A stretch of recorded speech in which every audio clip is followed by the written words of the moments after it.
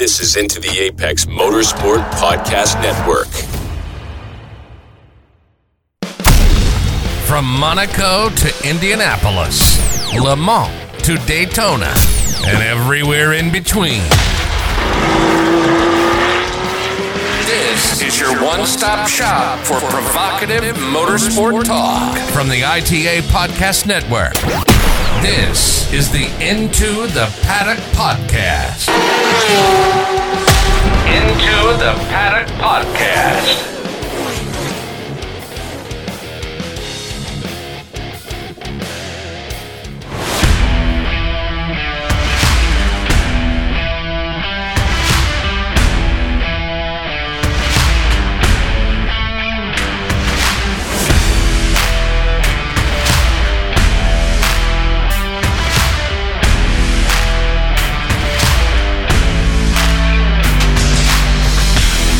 Hello and welcome back to the Into the Paddock podcast. My name is Jordan Groves and I'm joined this week once again by Mr. Greg Meismer. Hello, Greg.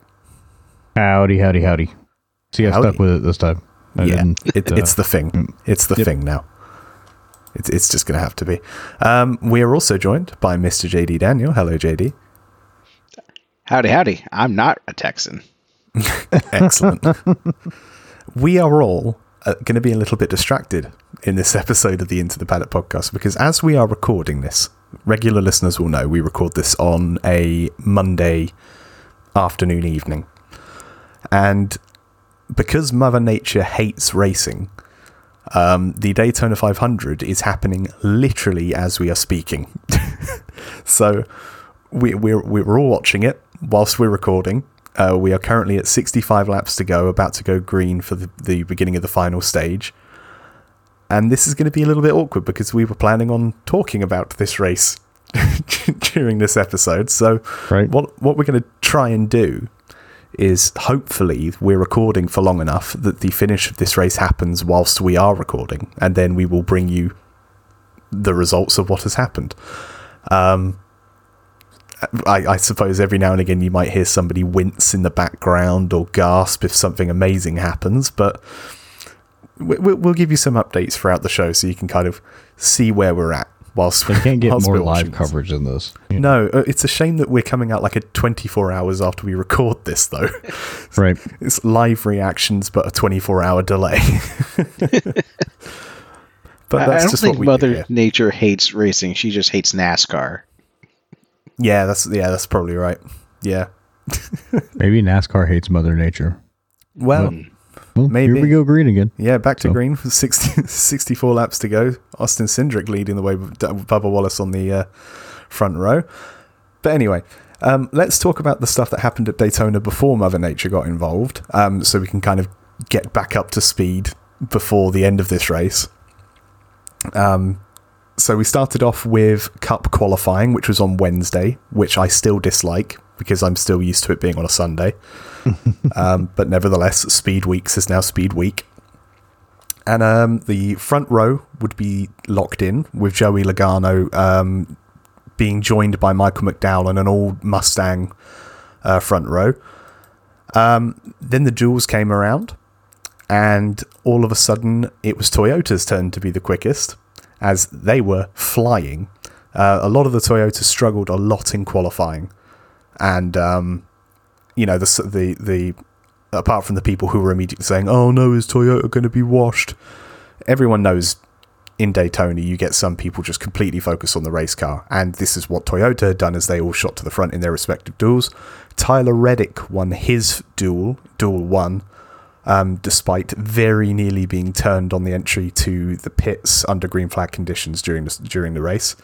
And then Christopher Bell won the second duel, but that was marred by a huge wreck from multiple drivers, including Ryan Blaney, who had I believe it was 50G impact, second only to his Daytona crash last year, which was 70 Gs. Unsurprisingly went to a backup.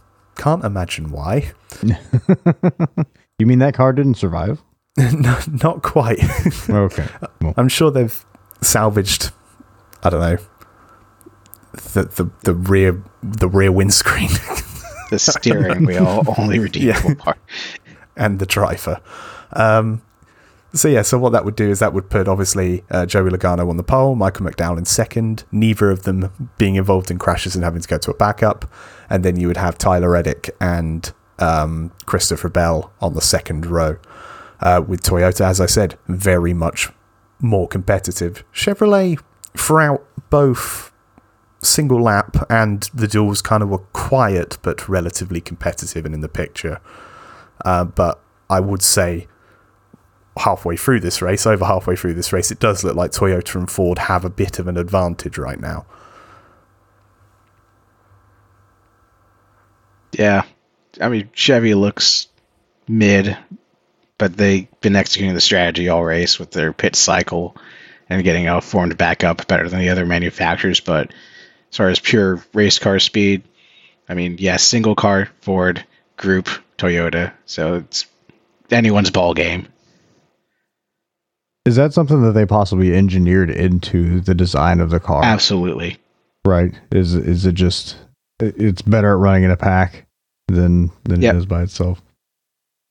Yeah, Ford has always been good at getting their cars with single car speed pace, like just being super slippery and by themselves and just going. Like if you go back even 24 years ago to the year 2000 with that new Ford Taurus, like they just were fast. So it's kind of their thing to do at Daytona. Chevy has more of a balance between single car pace and race car. And then Toyota, I mean, they're switching it up. They were just happy to make the race when they first joined NASCAR. Now they've won 3 Daytona 500s with Denny Hamlin, so they race pretty good. Yeah, so I'm getting really distracted watching this thing. We're seeing right now on the screen how mad these runs are, and that was one thing that was really evident in the duel, was just the speed of the runs that drivers were getting and how quickly people were moving up to block them despite there being a massive speed differential. We haven't seen it too much in this race yet because we've only been in the first 2 stages, but we've seen glimpses of it, and I am a little bit worried, I must admit, for the end of this race to see what's going to happen with these huge runs. But it's something we've seen get worse and worse over the last few years, is the massive speed differential from leading car to following car. It really has defined these races with some simply horrendous wrecks sometimes. Hopefully we don't get that, but right. Given how this pack is racing right now, I'm a bit worried. Yeah. We've seen in the first part of the race, we got a good glimpse of the difference between running in a pack and running, just 1 or 2 cars kind of by themselves. When a whole group of cars came out of the pits all in one group, it was like, I don't know, 8 or 9 of them, and just fucking freight training everyone. Yeah, this era of speedway racing really worries me, because in the past, like you see restrictor plate racing, taper spacer racing, you needed to have some type of finesse and skill in order to do it really well. That's why Dale Jr. was so good at super speedway races. He understood how to manipulate the air, generate runs and everything. Even going back to the last gen car, you saw people with the side drafting. It was super aggressive, but you could still see people generate runs and use some type of racecraft. With this new car, it is just Neanderthal, put your foot to the floor and slam the guy in front of you to get by anybody. And that really concerns me, especially since you can't make a breakaway pack with this package. It's just all one big lump of cars, 2x2. And if everyone's just slam drafting, I mean, I don't want it to be ugly. I don't want there to be a big incident where people get hurt, but it honestly scares me with the vicious blocks we're seeing in this. I mean, the rate of attrition at the Daytona 500 for the past few years has been somewhere in like the 80% range. Yeah. I mean, the likelihood of you seeing the finish line at the checkered flag is very low. And you're right, it has a lot to do with the way that they do these big giant, 3 wide packs for 30, 40 laps at a time. And then when it does come time to make a move, everyone's making moves all at once in a huge pack, and it just becomes unmanageable. And that's when we see these big wrecks. Yeah, like cars can't make moves by themselves anymore. Like before, a car could get a big ball of momentum and like make a move and leapfrog the draft line. Now you just need to be constantly hit by the car behind to make any type of move. You just stall out so quickly. I mean, you're seeing cars push the pusher even. Yeah. I mean, Yeah, it's insane. It's dangerous. It's turned into iRacing in real life. Yeah. you gotta have big ass balls to do any of this. It's kind of insane. We were talking before the show about the difference between the driving standards of ARCA and in the Cup race. Well, I guess it wasn't with you guys; it was somebody else. But yeah, it just shows how good these Cup guys are, and the fact that they can do this with this machinery at this speed for this amount of time. And ARCA guys, as we'll get into in a minute, just can't do that. No, they really can't. So, yeah, we'll get onto those races now, actually. So Friday was the only on-track action at Daytona that happened as intended, other than the duels, obviously. First off, we had the truck race, where Nick Sanchez took his first career win. And that race wasn't great in terms of the driving standards. There was a huge wreck at the end of the race, where which car was it that ended up barrel rolling over everyone?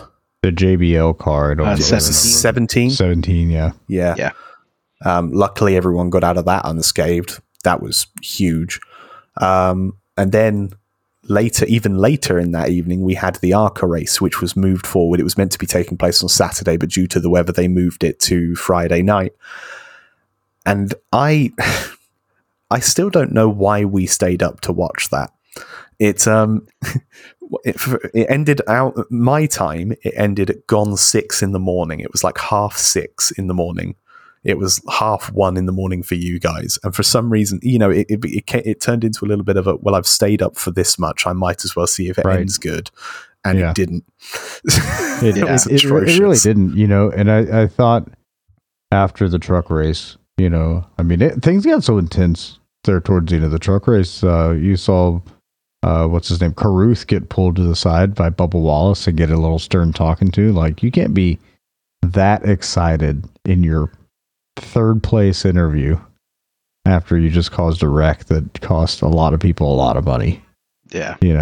And so, there's that. So I figured the ARCA race couldn't get much worse. And oh boy, were we wrong. like ARCA is renowned. The ARCA brake meme is a thing that we're all aware of. This was it to the nth degree. Like, this was if you put normal people in these cars and said go. These guys, I understand there's lots of grassroots racers in there, and there's people trying to get their career started, but this was just an abysmal display of any type of racing. I feel like with the display they put on, there has to be a higher driving standard for people to get into ARCA to show that they're competent. Something. I mean, we saw the pole sitter drive his car, steer his car even, directly into the rear of another on the, what was it, the last lap accident that happened? One of the last accidents. Yeah. Just, literally turned into the back of the car. And yeah, like they literally it was a hard enough impact. We were questioning whether or not somebody was okay. Yeah, like you just saw people like stare at the car spinning and then drive right into it, like you said. Just really idiotic ARCA brake moves. The meme is well earned at this point. And I had thought when NASCAR purchased the series that, okay, they'll have actual NASCAR officials there, rein these guys in, give them actual driving standards to adhere to. But the past, like last year and now this first race of this year, I don't see it whatsoever. Like, they're tearing up their cars. These guys don't have a lot of money. Like, why are they not thinking it whatsoever? Like, we saw the quote of the night. The guy said, "I'm not lifting until I see God or the checkered flag." That's the type of idiotic race craft, if you can call it that these guys are putting up. Like, that is shocking. That is terrible. If you're trying to start your career, I understand you want to win. Some of these guys are actual teenagers, but like, somebody's got to be like, hey, just finish the freaking race and you'll do good in ARCA because the attrition's so high. Yeah, it is, and you're right. It is costing a lot of guys a lot of money, and to be honest, a lot of guys that don't have a lot of money. And it's like, I mean, it's not quite Cup Series level racing, but damn, you're not at your local track on a Saturday night. This is ARCA, You know, Yeah. it's supposed to be a feeder series to NASCAR. You need to have something a little better than what you got. It's essentially the fourth rung of the NASCAR ladder now. You know, it's ARCA, then it's trucks, then it's Xfinity, then it's Cup. The racing that we routinely see in ARCA is not indicative of the fourth rung from the premier stock car racing series. It needs to improve drastically because it's embarrassing. It's dangerous. It's embarrassing. It's just awful. Like, the series deserves better. it really does. It made the truck series look good. Yeah, The truck series has been it was horrible, abysmal.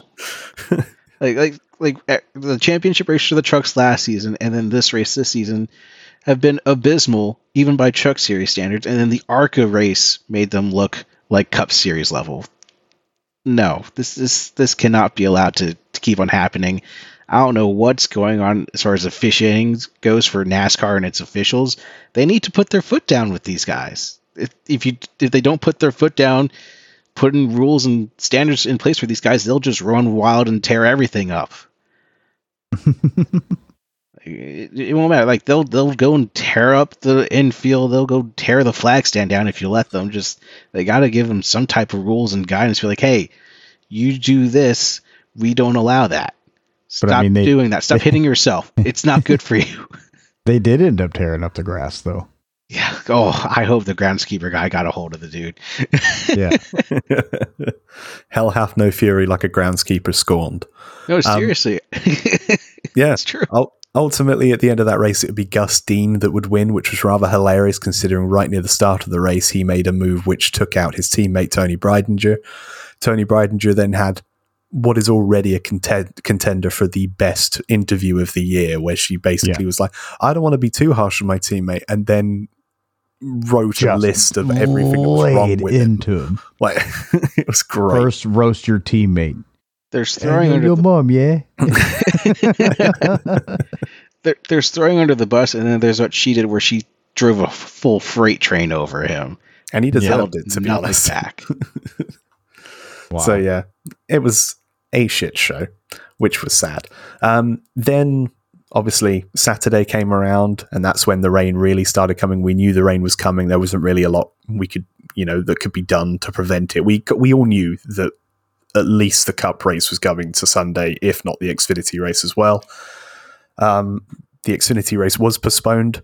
That was originally going to be happening before the Daytona 500. Now it's happening after. So we've still got that to come this evening. We will bring you what happened in that race next week, because if we keep the show going to get to the end of that race, it will be like 7 hours long.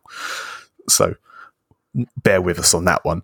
And then obviously Sunday came around, the 500 got postponed as well. And that's where we are now. We are at 46 laps to go. Corey LaJoie and Denny Hamlin are currently leading the front and the left and right sides of the queue, and we'll bring you updates as the show goes on, I suppose. This is weird. Yeah.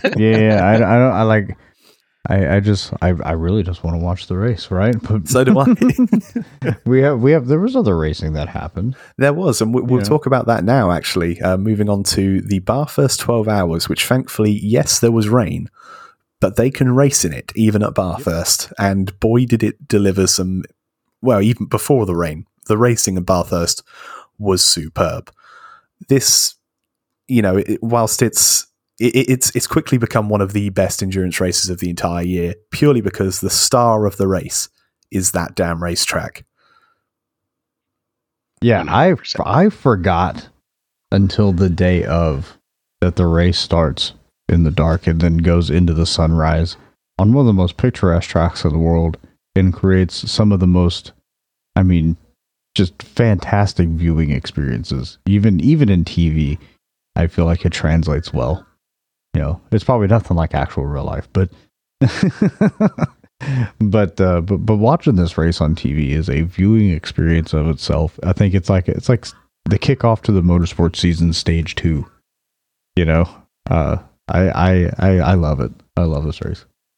Yeah, every year when it's a Bathurst 12 hour or the Bathurst 1000, it's always like, this is on my bucket list for a reason. I need to go there someday.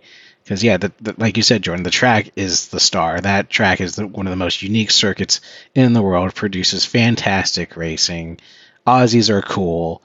I mean, there's kangaroos. There's one less kangaroo now, but it's always a joy to watch racing there. It's just it's incredible, and as you said, Greg, like the fact that it starts right as the sun's about to come up. That first hour and a half of this race is one of my favorite moments of motorsport the entire year. It's so cool. And then you got the track itself, which just keeps delivering. You know, the way these drivers are able to push so close to the walls on the top of the mountain is just different level. In many ways, it's harder than the Nordschleife because even the Nordschleifer's got a bit more margin for error than this. Whereas not only margin for error, but you got plenty of time between hard sections of the track. Not here. It's the same thing every 2 minutes. Yeah. You've got the long straights toward the end of the lap, but that just means you're quicker back to the hard bit again. It's intense. Yeah, we saw the new track record this weekend for it with the unrestricted Mercedes GT3 car. Yeah, I had no idea that this was happening until it went up. But 156-ish. It ended up being 4 seconds quicker than last year's pole time. Things got DRS. I don't know exactly what the rest of it has been modified, but unrestricted power, unrestricted downforce, like you said, has DRS on it. Lighter weight. They just went full ham, ignoring any type of regulation for a GT3 car, and that thing was flying. It sounded different too, right? Yeah, like they took the muffler off. Had a way complete different sound. I loved everything about it. They had their AMG head there, and he's like, "Yeah, this is what GT3 cars can actually do if we didn't have to settle for BOP bull crap." like speed wise, he's not wrong. He's not wrong. Racing wise, it would be a crap show. Yeah, you gotta have the BOP. You gotta have it. I do like seeing manufacturers do this kind of thing though. Just do something just because they can. We saw it with the super van that Ford took up the mountain as well. We saw it in the past with the 919 Evo. I love seeing this fuck it, why not attitude. Right. Let these incredible minds that are so often shackled by regulations show what they can really do. Like, I don't want to see a race with these things, no way. But seeing what the peak of automotive engineering can do is so cool. It is. There's a really good video from a Ford engineer explaining why you have to have BOP in sports car racing and the philosophy behind taking, a bunch of different cars built on a bunch of different philosophies, I guess.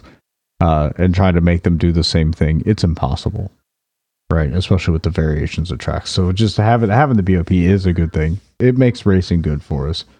But man, is it fucking cool to watch a car go just 4 seconds? Is it 4 seconds faster or 6 seconds faster? I can't remember. More like 4. Yeah, it was stupid fast. It's on YouTube, both the onboard and TV.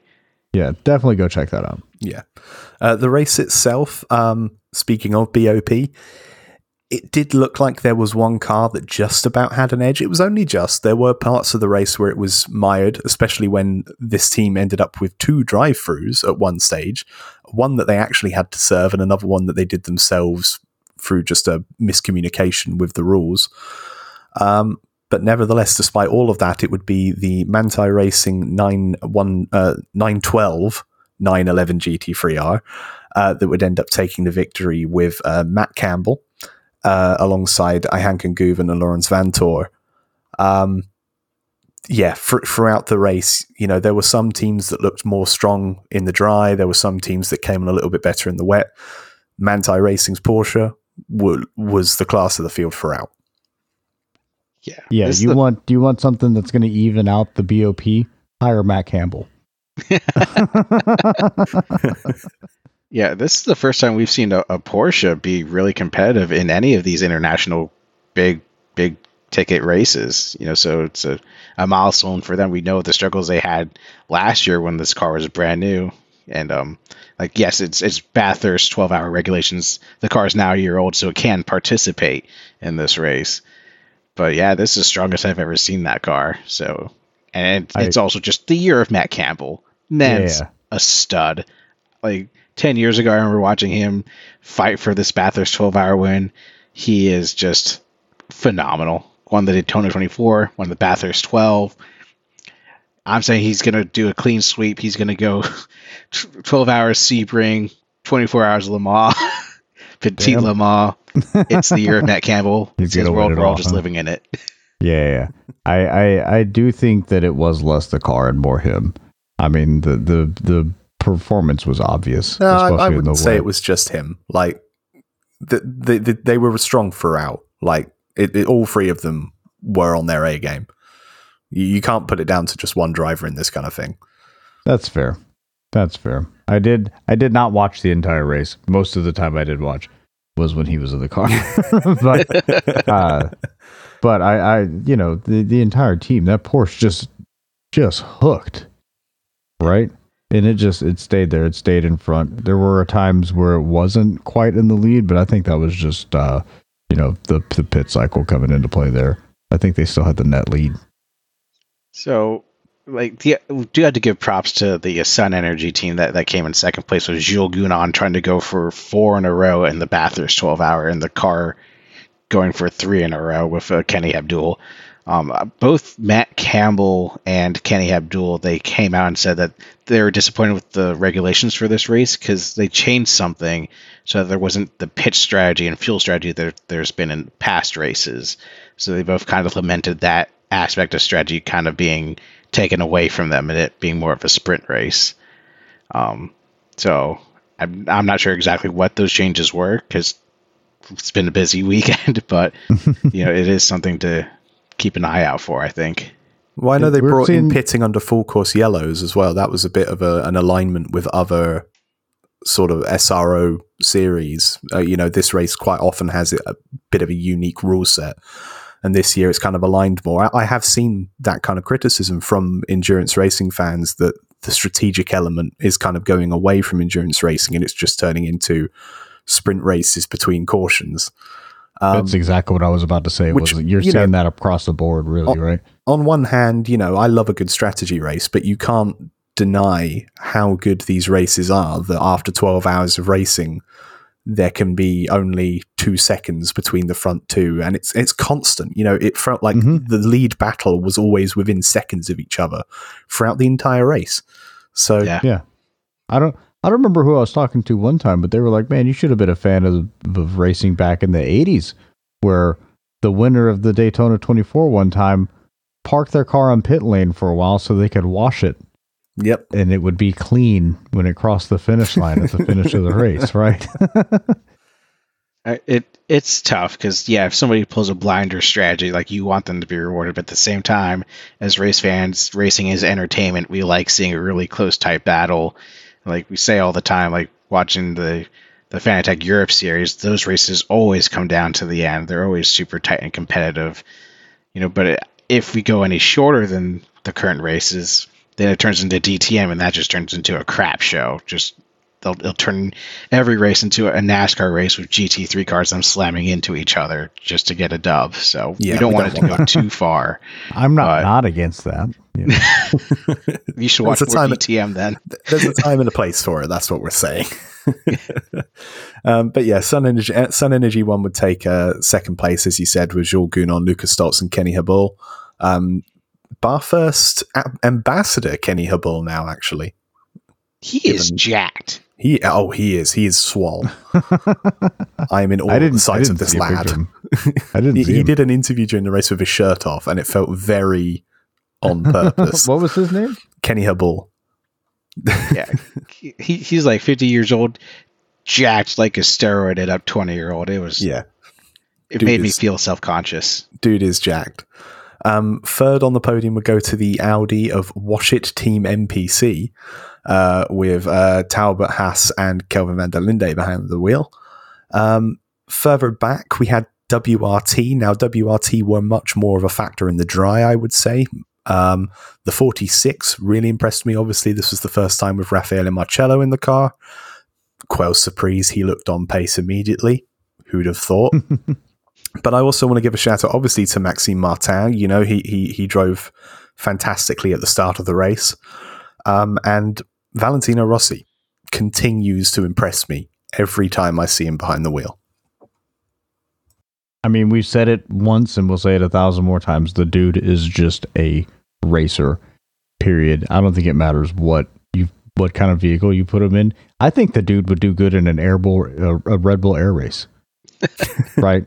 Like, teach this guy how to fly a plane. He's winning those things too. Yeah. It doesn't matter. You know, a lot of these guys that do the peak performance of their sport, you know, I bet Lewis Hamilton would be good at airboat racing or, you know, whatever. It doesn't matter. Put him in anything. Yeah, I mean, him and Rossi did a vehicle swap. Hamilton got on Rossi's bike, and Rossi got in Hamilton's F1 car, and they both were pretty freaking quick on each other's steed. Yeah. So like, I think I was talking to you, Greg, and you're like, putting these motorcycle guys, giving them like a roll cage and 4 wheels. These guys already knew no fear on 2 wheels. Putting them on 4 wheels, they can do anything. You mean it's like getting a woman a dress with pockets? You know? You mean I got pockets now? I got places to hold my shit? I don't have to worry about anything? Oh man, unstoppable. That's a great comparison. I had not thought of it like that. Great. So yeah, they would take 5th place. Unfortunately, they fell back as the rain came in. They also had a bit of an off-track excursion down at the final corner, where they were very lucky to get out of the gravel trap. But nevertheless, strong showing, and I'm really excited to see how Valentino, in particular, keeps evolving as time goes on, and how Raffaele is going to do this year for BMW, both in hypercar and in his various GT outings that I'm sure he's going to have. The other BMW WRT was not quite so lucky. They were right on pace with everyone, and if not a little bit quicker than the 46.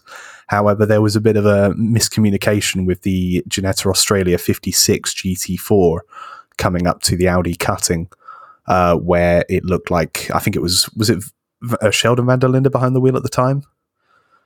That sounds familiar, yeah. And it looked as though, just as they were coming into the kink toward the cutting, it looked as though the 32 just came down a little bit too far on the Ginetta, pinched him a little bit too much at the apex.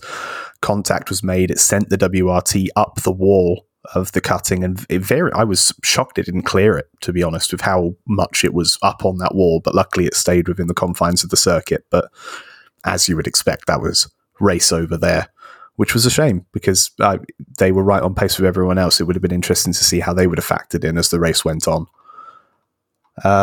Further back, just to give a quick shout out, because Manthey, it was a great race for Manthey, because not only did they win overall in the pro class, but they also took the Pro-Am honours with the 911, the Bend car, with Picarello, King, Harry King, and Shaheen behind the wheel.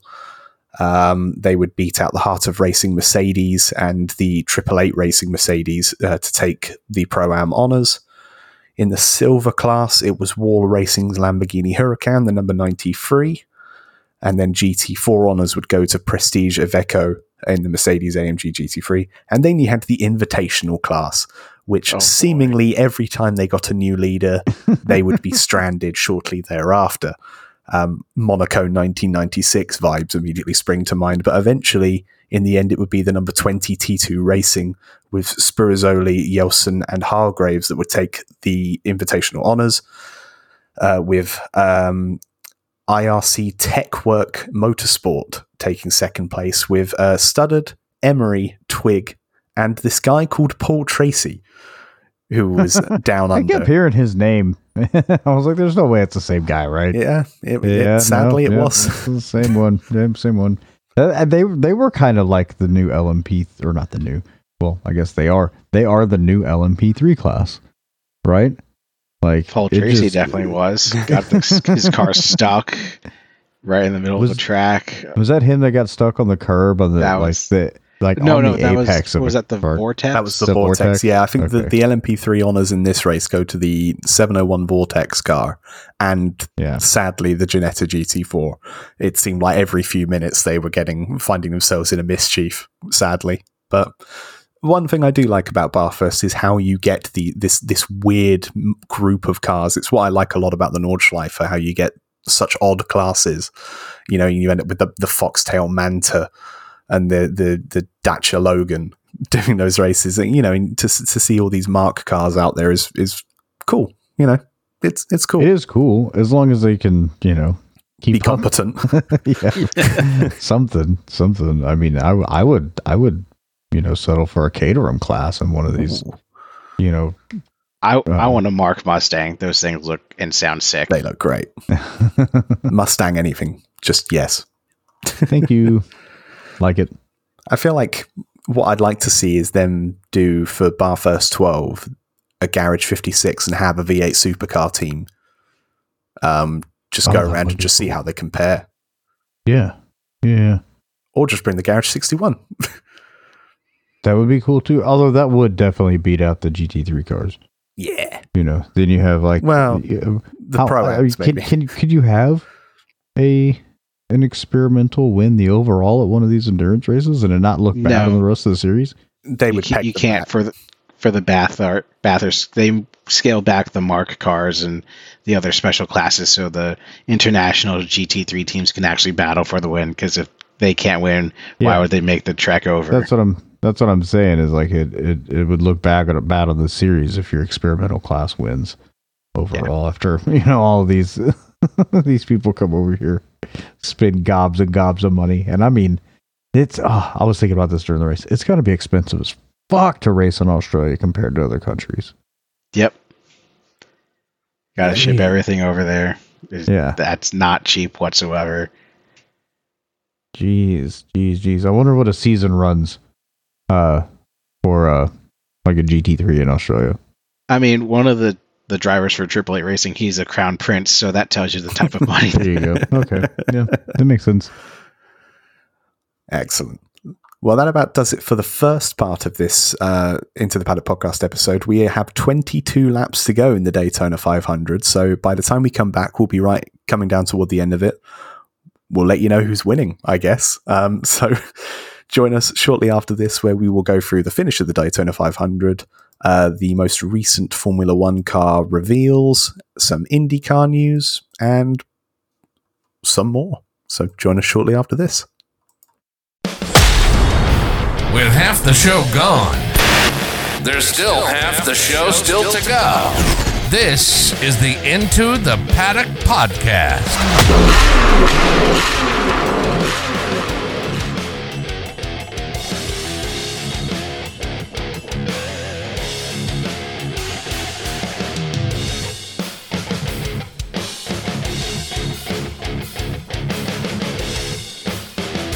This is the Into the Apex Motorsport Podcast Network. Go into the weekend with the Into the Apex podcast, reliably producing sim racing and iRacing banter for over 3 years. Tyler, Bradley, Patrick, and Rob come together each week to hang out, and everyone's invited. Coming out of the Motorsport Weekend, there's the Into the Paddock podcast, where Jordan, Greg, and John will dig deep into all the real motorsport happenings from pretty much every series out there. There are no cold takes on ITP. It's all on the Into the Apex Motorsport Podcast Network. We're here for you every week, and we're bringing the provocative motorsport talk. Into the Apex is excited to introduce a monthly subscription. For 99 cents a month, get regular, exclusive audio and video content on the Into the Apex podcast feed, presented by Spotify. Into the Apex After Dark, OnlyFans Into the Apex, InfoWars Into the Apex. We're not too sure what it's called just yet, but we do know that it's edgy, it's provocative, it's everything we do here at the Into the Apex Motorsport Podcast Network. To subscribe, go to intotheapex.com and hit the subscription button down below. This is Into the Apex Motorsport Podcast Network.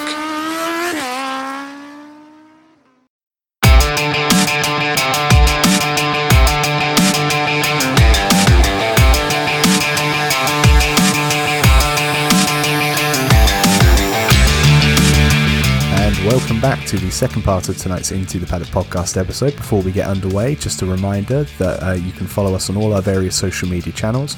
We are at Into the Paddock with the number 2 on Instagram and Twitter. That way you can stay up to date with when our latest episodes go live. linked in the bios for each of those social media accounts is our link tree. There you can get to our YouTube channel where we post clips.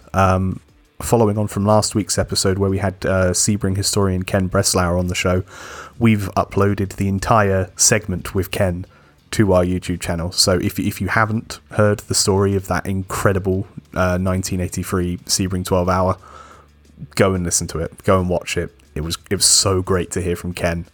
And yeah, you can catch it on our YouTube channel as well. If you're a fan of everything at the Into the Apex Podcast Network, make sure you check out our affiliated podcast, the Into the Apex Show. You can also, if you're a fan, sign up for 99 cents a month for premium access through Spotify and Anchor, and you can check out all of that at intotheapex.com.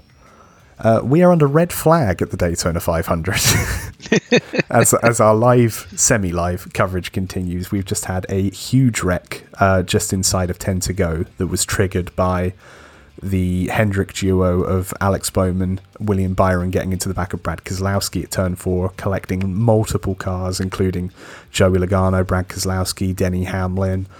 Who else was in the wreck? Everyone, really. Ryan Blaney, Martin Truex. It was the big one. So, yeah, we're under red flag right now. So we're going to try and knock out a little bit more news before we get to the end of the 500 and bring you the result of that. So let's just crack on with it, shall we? So, Formula One news, as the final few cars for the 2024 season have been unveiled. We'll go, as we have in the last few weeks, in chronological order as they happened, and start off with the Ferrari. First off, superficially, the livery. I'm a fan. JD, I'm sure you're going to say McDonald's? No, actually, this is really tasteful. I like it. I'm loving it. Oh, for God's sake. I hate everything. I dig it. Yeah, it's not all black. That's fucking cool. You know? But, I mean, nothing really sticks out in it to me. Yeah, I'm excited. I love the additions of the yellow and the white, obviously tying it in a bit more with the Lamar 499p. Side note, we had the livery unveil for the 499p as well, and there's a bit more yellow on that than last year. It's not exactly tied in with the Formula One car as much as I would have hoped, but they both look great. Ba-da-ba-ba-ba. Someone learn I'm loving it in Italian. Te amo it. Anyway, they're saying that the car is completely new. I'm sure it will be when we actually see the proper car in testing this week. Yeah, there's not much really to say about this, really. We're not going to get a true idea of what these cars are really going to go for in terms of design philosophy and, more importantly, pace until, well, not even the end of testing, really. It's going to be the end of qualifying in Bahrain. We did see them mess up a pit stop in some promotional media, though. Right? I did love that. So that's pretty indicative of what might happen this season. Yeah. I see all of these as livery launches, not car launches, no matter what the teams say, because we've seen in the past, first practice, and here's the real car. And it's not even that's not even going to be the real car, right? Because they're gonna add and subtract and change things between now and then to the damn thing. So it's whatever. Well, that's why I'm only commenting on how the livery looks. Yeah. Well, you tend to get an idea for the design philosophy they're going down. Like, spoiler alert for a car that we're going to talk about in a moment. You can clearly see they have gone very radical with the direction they're going to go in. So you can kind of get an idea for what they're kind of going to do, but there's still so much room, as you say, for cars to change between now and testing, and then testing and the race even. So you can kind of get an inkling, but there's still a big asterisk on it. Moving on to the Mercedes, this was one that we were expecting a lot of changes, obviously in the wake of them ditching the zero side pod format toward the start of last year, and then they promised a complete revolution with their car this year. It does look, in terms of design, very different, very Red Bull, as we expected.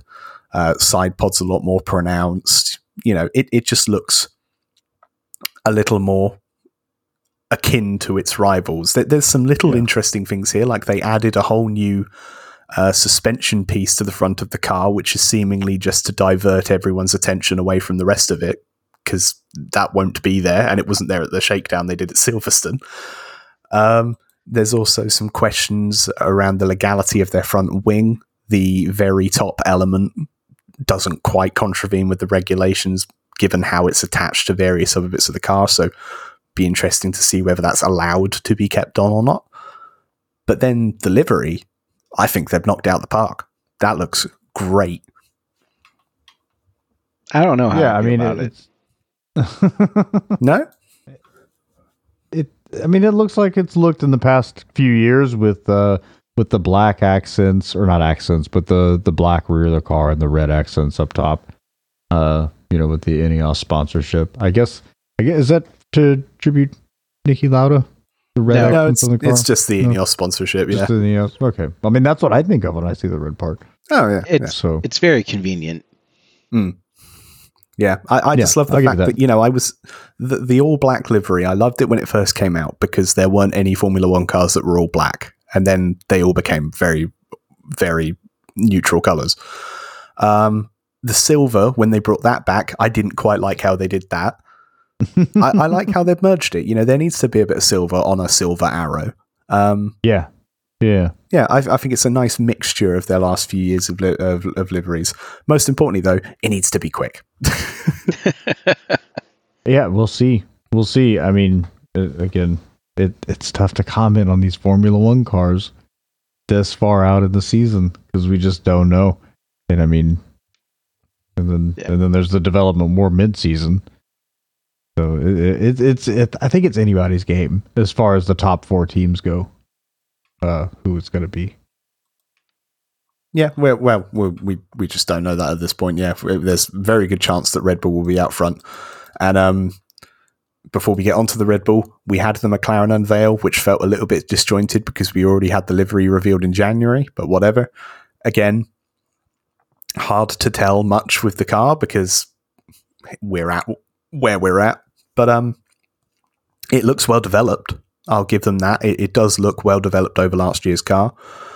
Whether that's development in a step forward or a step backwards, we'll just have to wait and see. But it's encouraging when you see these teams show up with quite clearly a lot of evolution.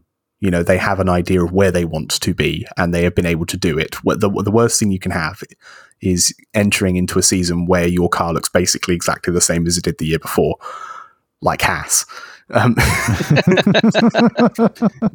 that just shows you haven't really got any ideas.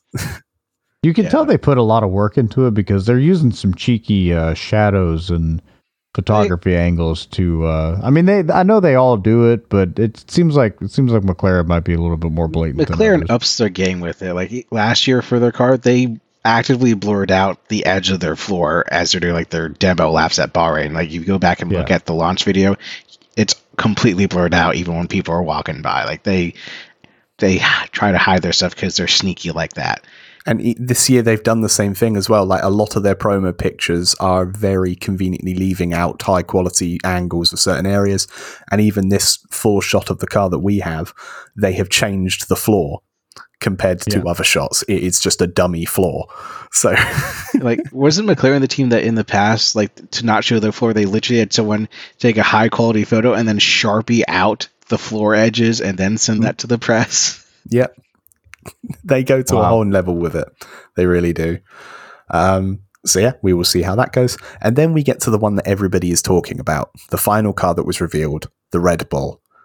And I was shocked, to be honest. If there was one car on the grid that I expected to stay pretty much the same, it was the Red Bull. However, this is the car that, in my mind, has changed the most. Highlight of which being the vertical side pod inlets. The whole rear of the car looks like the Mercedes from last year. High shoulders around the airbox, very small side pods. There's rumors that from Japan onwards, which will be in April, that they are going to go for a zero side pod construction. My God. Is this just them messing around at this point, right? Because they didn't have like a whole lot of wind tunnel or because of all the catering stuff. Yeah. So Yeah. the thing with the wind tunnel is they got halfway through last year was when their wind tunnel allocation was restored and they were allowed to go for what they wanted, but they had such an advantage over the rest of the field that they were able to funnel all of that into the development of this car. So that's a little bit scary. But I'm shocked that they went this far different. And even Max and Sergio and people within the team have said that they were surprised at how different it is. And even Christian Horner said that there are quite clearly bits here that were inspired by the Mercedes.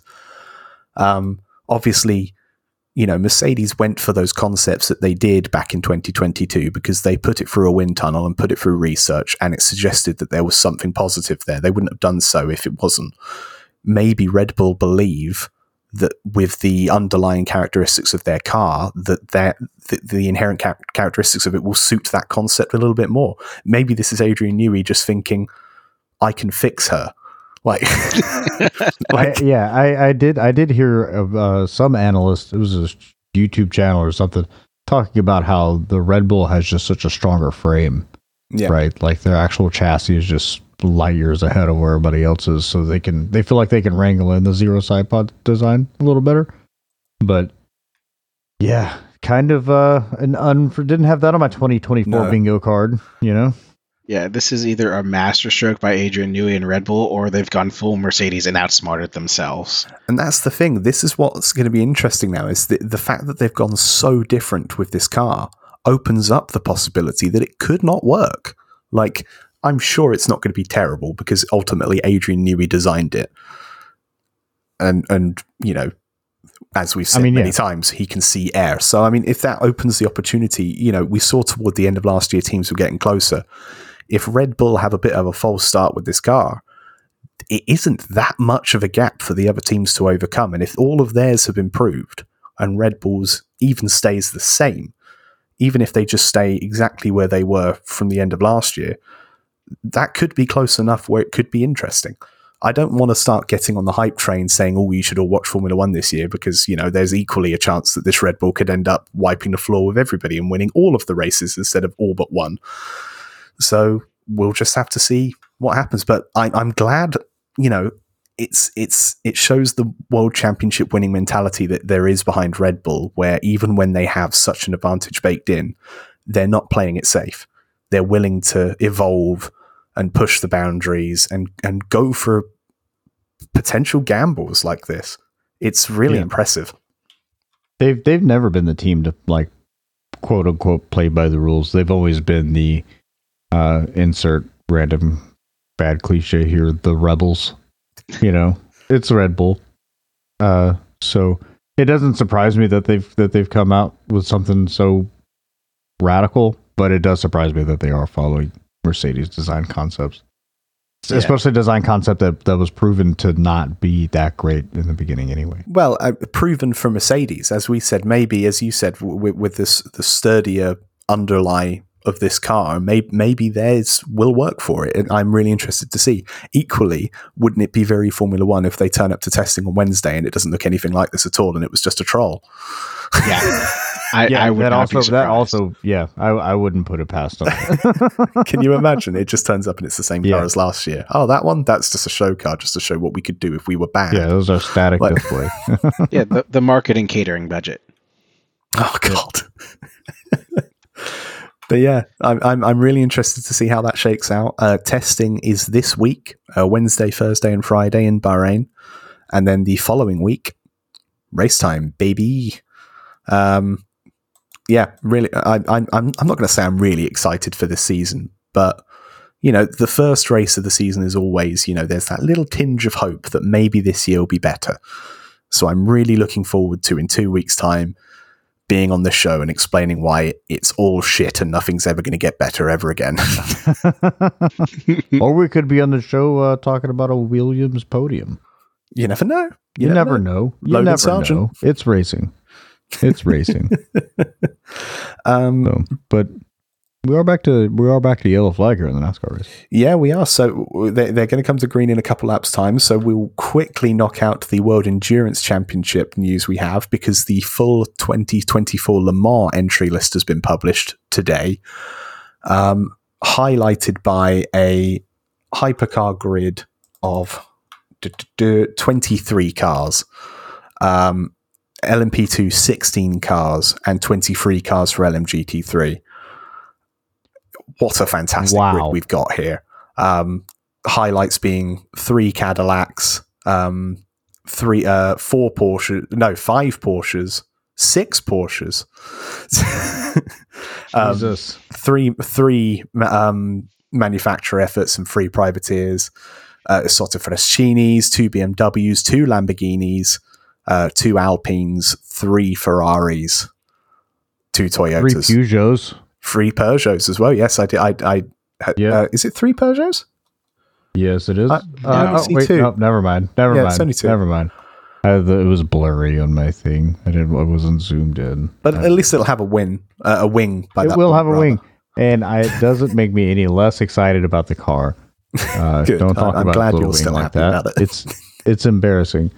I was excited when I opened up this link though to the list and saw how big that top class was. It is huge. I mean, think back to a few years ago where they only had like 6 cars, 4. if that, 4 or 6 cars. Like, it's come such a long way. Yeah, and it's proof that the regulations are working. You know, I very much envisage in a few years' time we won't have any LMP2s on the grid, which will be a shame. I hope they at least get to have a support race at Le Mans so they can be on that stage. But the fact that we've already got this big of a grid is fantastic.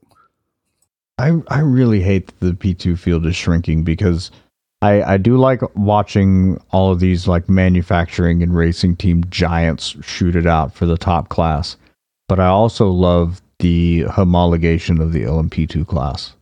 It's a different type of racing, right? And it's often a little closer than what's going on in the hypercar field. So I really hope teams kind of stick with it. I hope the organizing bodies, FIA, IMSA, and all that kind of stick with it. But, you know, who knows? Yeah, because it is a spec series. Everyone's running the Orica chassis.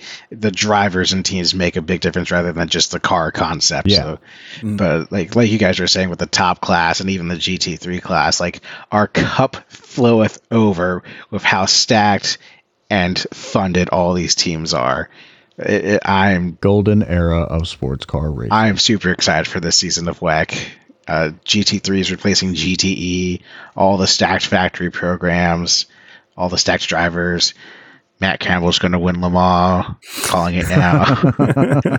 Like, I'm excited. You see, there's a new Mustang in there for invitation with Proton competition, so we'll have some American muscle in there along with the Corvettes. Yeah, it's looking really good. I'm excited. It's looking really good, really strong entry list. I believe it's the prologue in Qatar this week, if not in a couple of weeks' time, ahead of, I believe, the championship starts next month. So it's going to start off badly because for some reason they're taking a multi-class series to a motorbike track. But I am interested to see, as we said before on the show, about how the field condenses in its second year with, you know, GTP versus LMDH. I'm really excited to see how it balances out over time. Excellent. Really happy with this. We're about to come to green with 4 laps to go in the Daytona 500. So I guess we'll do the IndyCar news and then we'll come to the end of the 500. And meanwhile, we'll try not to wince and gasp in the background as we're watching the final few laps of this race. Quite a bit of IndyCar news to cover from this week. Firstly, the big news that the season finale for this season, which was meant to be taking place on the streets of Nashville at a slightly different track layout from seasons past, that has been moved because of renovations going on around the new Titans Stadium, or the construction set for the new Titans Stadium. It looks like there will be a good few years where the streets around Nashville will not be able to be used. However, IndyCar have come up with a solution whereby they're still able to race in Nashville. They're going to be moving it to the Nashville Super Speedway. I am pumped for this. I have said so many times on the show about how much that IndyCar needs to lean more into its ovals. That is its unique selling point. So to get another oval that we really didn't expect on the calendar, an oval of this size and speed as well, this is great. I love this call. I mean, but aren't these kind of big track races what we're trying to avoid in IndyCar? Is Nashville not historically a pack racing track? No, it's not a big track. This one, Okay. This one will be similar-ish to Texas. Rather hilariously, the iRacing IndyCar series was at Nashville this week of this announcement. If that's anything to go by, there will be. It won't be flat. Even when you're single file, it won't be flat. So, or it'll be very close to. And concrete surface as well. These Indy cars haven't run on a concrete surface in a long time. So that's going to be quite interesting as well. That'll add something to the mix, but it won't be a pack race. And I agree with you. That's what we need to avoid. We can't have flat out 4-wide racing like we're having here with 3 laps to go in the Daytona 500. Right. We can't have that after Fontana and after Las Vegas. So this kind of intermediate track, this is what we need more of. Yeah. And another question is, what kind of logistical error was made whereby they planned the start of a new Grand Prix on a street circuit and also planned renovations around a stadium, like kind of around the same time? So there's a whole bunch of mismanagement with the promoters of the Nashville Grand Prix, so much so that the owner of Big Machine, he bought the promoters and then fired all the staff because they're effing up so much. And then also they didn't coordinate with the city with the Titans stadium construction, and that obviously brings a whole lot more revenue to the city. So they're going to prioritize that over a once a year event versus 8 home games for an NFL team. Yeah. Like that just makes so much more money for them. So of course that's the priority. So it really sucks. It sounds like they just like this just fell apart from a bunch of points of failure. Yeah. But some people are moving in to save the event, which is good. I think we need to keep racing in Nashville. Yeah. Yeah, definitely. There's definitely a market for it. And, the crowds that attended the street races were really, really good. And I think the move to make it the finale was a really good call as well. There are places I would rather it be, but having the finale be on an oval again is something I'm really, really excited for. And I believe 3 of the final 5 races this season are going to be on ovals as well, which is so good. As I said, IndyCar needs more ovals. So I love this call. I really do. I believe this also puts Indy NXT having their finale on the oval as well. And they haven't had a race on an oval in a long time. Yeah, their last oval race was the Freedom 100 a few years ago. Like that's how long ago it's been. So yeah, it seeing them on a big oval is going to be really interesting. A lot of them haven't done it for a long, long time. So, and then to put the championship decider there as well, that's going to be box office just as much as the IndyCar races. Yeah. On to some other IndyCar news. We have David Malukas with some unfortunate news that came out predictably just after we finished our show last week. David Malukas has had a mountain bike accident where he has fractured his hand. Obviously, we're not far away from the start of the season in St. Petersburg, so at the moment it's still questionable as to whether David is going to be competing at the season opener. It looks unlikely. He would have to make quite a quick recovery to be able to do so. Is he having the same doctor that worked on Lance Stroll's hand work on it? Well, if he does, then he'll be ready tomorrow. Yeah, that's what I'm saying. We'll just have to see. He's had surgery in between the accident and now, so we will just have to see what happens to him. In the meantime, McLaren look to be lining up Callum Ilott to replace him. Callum is going to be doing a test with Aaron McLaren at Homestead this week.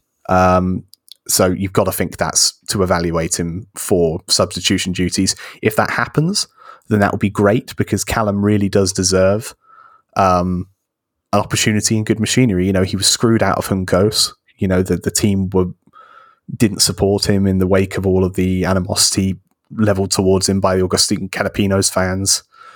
So, yeah, I'd love to see him get the opportunity. Yeah, it would be really great for Callum to get a shot in the McLaren. It sucks for David Malukas. Like, it's not uncommon for us to see drivers get injured during their training in the off season. It's really unfortunate, but they have to be in such peak condition, especially for IndyCar drivers. Just the sheer physical toll that their bodies take in the corners, sustain Gs, and they have no power steering. Like, they have all that downforce going through their forearms. There's a reason all of those drivers are completely jacked AF. Yeah. And luckily, I was gonna say, luckily he didn't injure it doing something stupid, like you said. He's training. Yeah. You see a lot of people say, "Oh, these kids need to really do a better job of looking after themselves." But when you're training for something this strenuous, there aren't many things that you can do to train like that are going to be safe. So that's kind of just part and parcel of performing at this high of a level, a physical level. So, it's a massive shame, but you've got to do these things to be in the best position you can when you are in the car. So yeah, it is a shame. I was really looking forward to seeing David in the car this year. McLaren's obviously a step up from where he was with Dale Coyne last year. I was really excited to see how he gets on. I'm still excited because he will come back, and it's just we're gonna have to wait a little bit longer. But Callum in the car is a great decision.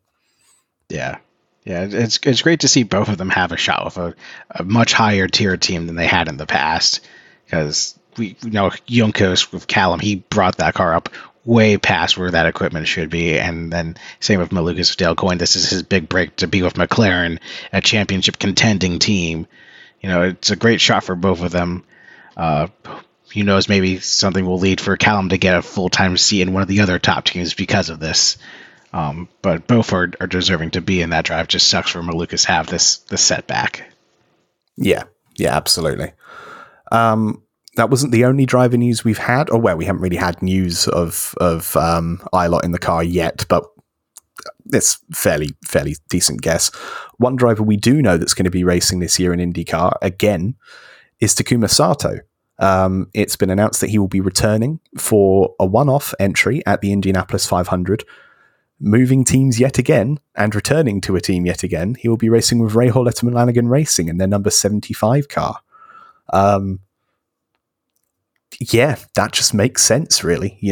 Let's go. That was the team that Sato won one of his Indy 500s with. Obviously, Rahal Letterman Lanigan Racing had a bit of a shocker at the Indianapolis 500 last year, so who better to bring in to try and help that than a guy who's won it twice? Makes a lot of sense. Yeah, great move. Love watching this guy on the grid. I mean, IndyCar legend, right? Taku, he's great. Everybody loves him. And he makes the 500 exciting for better or for worse.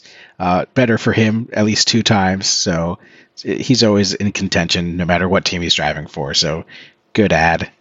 Good to see him on the grid again. Yep, absolutely.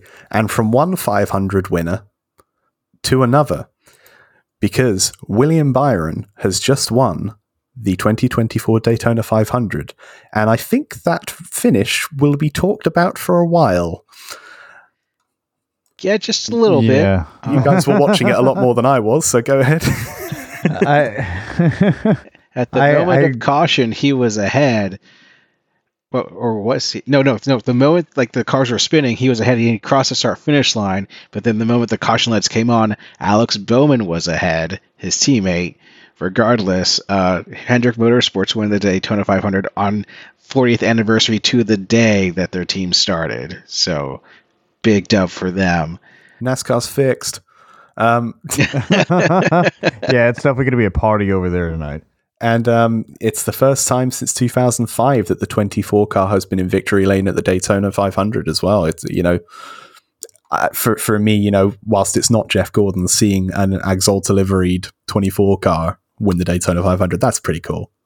And of course, we wouldn't be talking about William Byron if we didn't say he started his career on a computer, Yeah, and now he's a Daytona 500 winner. What a few years. Don't ever let anybody tell you that video games are stupid. This guy just won $28 million is the purse. I think that's overall. I don't think that's that's one for driver. all the teams. Right, for the purse. But still. He's definitely getting a couple mil. Oh, yeah. Yeah. And, it's not just the money, to win the Daytona 500. It doesn't get any bigger than that. In a lot of ways, the 500's bigger than the championship. It's like winning the 500 in IndyCar, It's bigger than the sum of what it's a part of. I know the whole he started his career on a computer gets beaten a lot, but to see this, further validation of sim racing as a valid entry level way into motorsport, it is valid, and it's got to be taken more and more seriously. Would a driver of William Byron's talent have been discovered without sim racing? No, we would not have had this Daytona 500 winner without sim racing. That's a win for sim racing in my book. Another one. Yeah, it's not just iRacing, because that's where William Byron and most prevalent oval stuff is. It's all of sim racing. There are some really fantastically talented drivers getting their start on the sim rather than going out and spending thousands of dollars on a go-kart, or a midget or what have you, just to get started to figure out whether they even like it. Comparatively speaking, $300 for a wheel, get a $1,000 PC and an iRacing sub. That's a heck of a lot more economical investment to get your career started than $10,000 on the car, another $10,000 on a trailer, tires, fuel, entry fees, etc. But if someone can get noticed, in a relatively cheap way and make a career out of it, like William Byron, that's a huge stub. It opens up the floodgates to an immense amount of talented drivers out there in the world, because not everyone's fortunate enough to be picked up by a top team right out of go-karts. Some people don't have that luxury. But if, like, the best race car driver in the world right now could have been already born, but because they don't have the right opportunity, they're not going to be able to show that talent. So this is great. That being said, they're literally showing replays right now of the moment the caution came out. Alex Bowman was definitely ahead. Now, I can't remember what they say that they do. Is it who's ahead at the time of caution, or does it go back to the most recent scoring line? This is where NASCAR consistency comes in, and I'm not listening to the broadcast, so I can't hear what they're saying. I remember for the longest time, it was the moment of caution. They'd get a picture when the light was up, and whoever was in front, that's the winner. Then they started doing stuff, the scoring loops, so I don't know what they're doing now. So I'm just as confused as you are, because they change the rule like every other year, it feels like. Yeah. Either way, Bowman or Byron, they're both well deserving. Oh, 100%. Yeah, both of them. The Hendrick cars were up near the front for a lot of this race. All four of their cars were in the top 5 at the end of stage 1. And when you consider that Chevrolet did look to be a bit on the back foot in the duels, it's a hell of a rally back. So either way, Bowman or Byron deserve to win this race. Byron looks like he has. And at the end of the day, I don't think that race ended up being as bad as I thought it was going to be. After the duels, as I said earlier, I was a bit worried about the speed of the runs and the speed differential. That accident at the end there, triggered by Ross Chastain making a very aggressive move to come from the outside of Byron to the inside. That was just an over-aggressive move, but it's the end of the Daytona 500. You're going to make those moves. You got to make those moves. It's a shame that it's been that the finish is going to be marred by this confusion about who actually won it. But overall, I actually think this 500 was pretty damn good. An improvement for sure. Absolutely an improvement, and just knock on wood. Thankfully, nobody got hurt as far as we can tell in this race, especially with how aggressive they're being for the entire runs. The people were just slam drafting the whole freaking stage, making big blocks on cars with 20 miles an hour more momentum than they had coming out of the pits. And it's just we avoided a whole lot of stuff. So it's a testament to the skill of the drivers and learning this style of racing with this package. So hats off to all of them for getting it done with the least amount of carnage possible. We've seen some Daytona 500s that were just wreck fests. And it was just abysmal. The biggest indicator of that is the fact that this race actually went to 200 miles. Last year, we did 212 laps. The year before that was 201. We were close. At least it went to 200 miles, to 500 miles, 200 laps this time. It was a lot cleaner of a race. Other than that kerfuffle at the beginning, the big one in the final stage, it was good. It was a better race. Small wins. Eventually, after all the rain.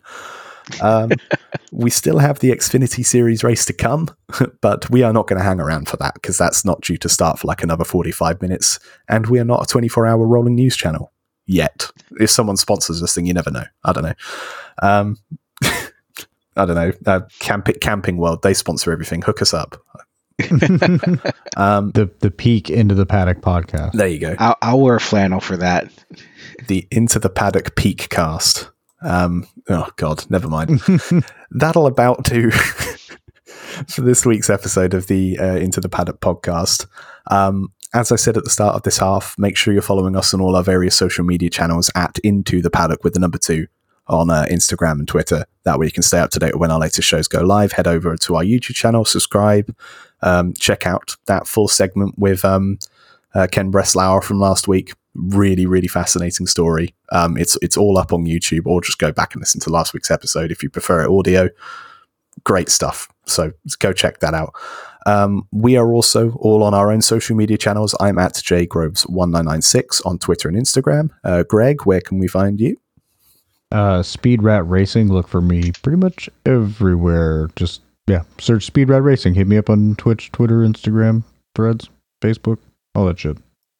And JD, where can we find you? I'm at JD55 Sim Racing on YouTube. Post highlights from my sim racing exploits, and I will not become a Daytona 500 winner like William Byron. And also on Twitter at Pedantic Swirl with 1R. Excellent. Well, that'll about do it for this week's episode of the Into the Paddock podcast. Next week, we will have NASCAR at Atlanta, if it doesn't get rained off, as well as a look back at some of the highlights from pre-season testing, where we discover whether Williams will be winning this year's Constructors' Championship. But in the meantime, William Byron is your Daytona 500 champion. We have been the Into the Paddock podcast, and we will see you next time. Thank you for listening to Into the Paddock by the ITA Podcast Network. Join us next time for more provocative motorsport talk.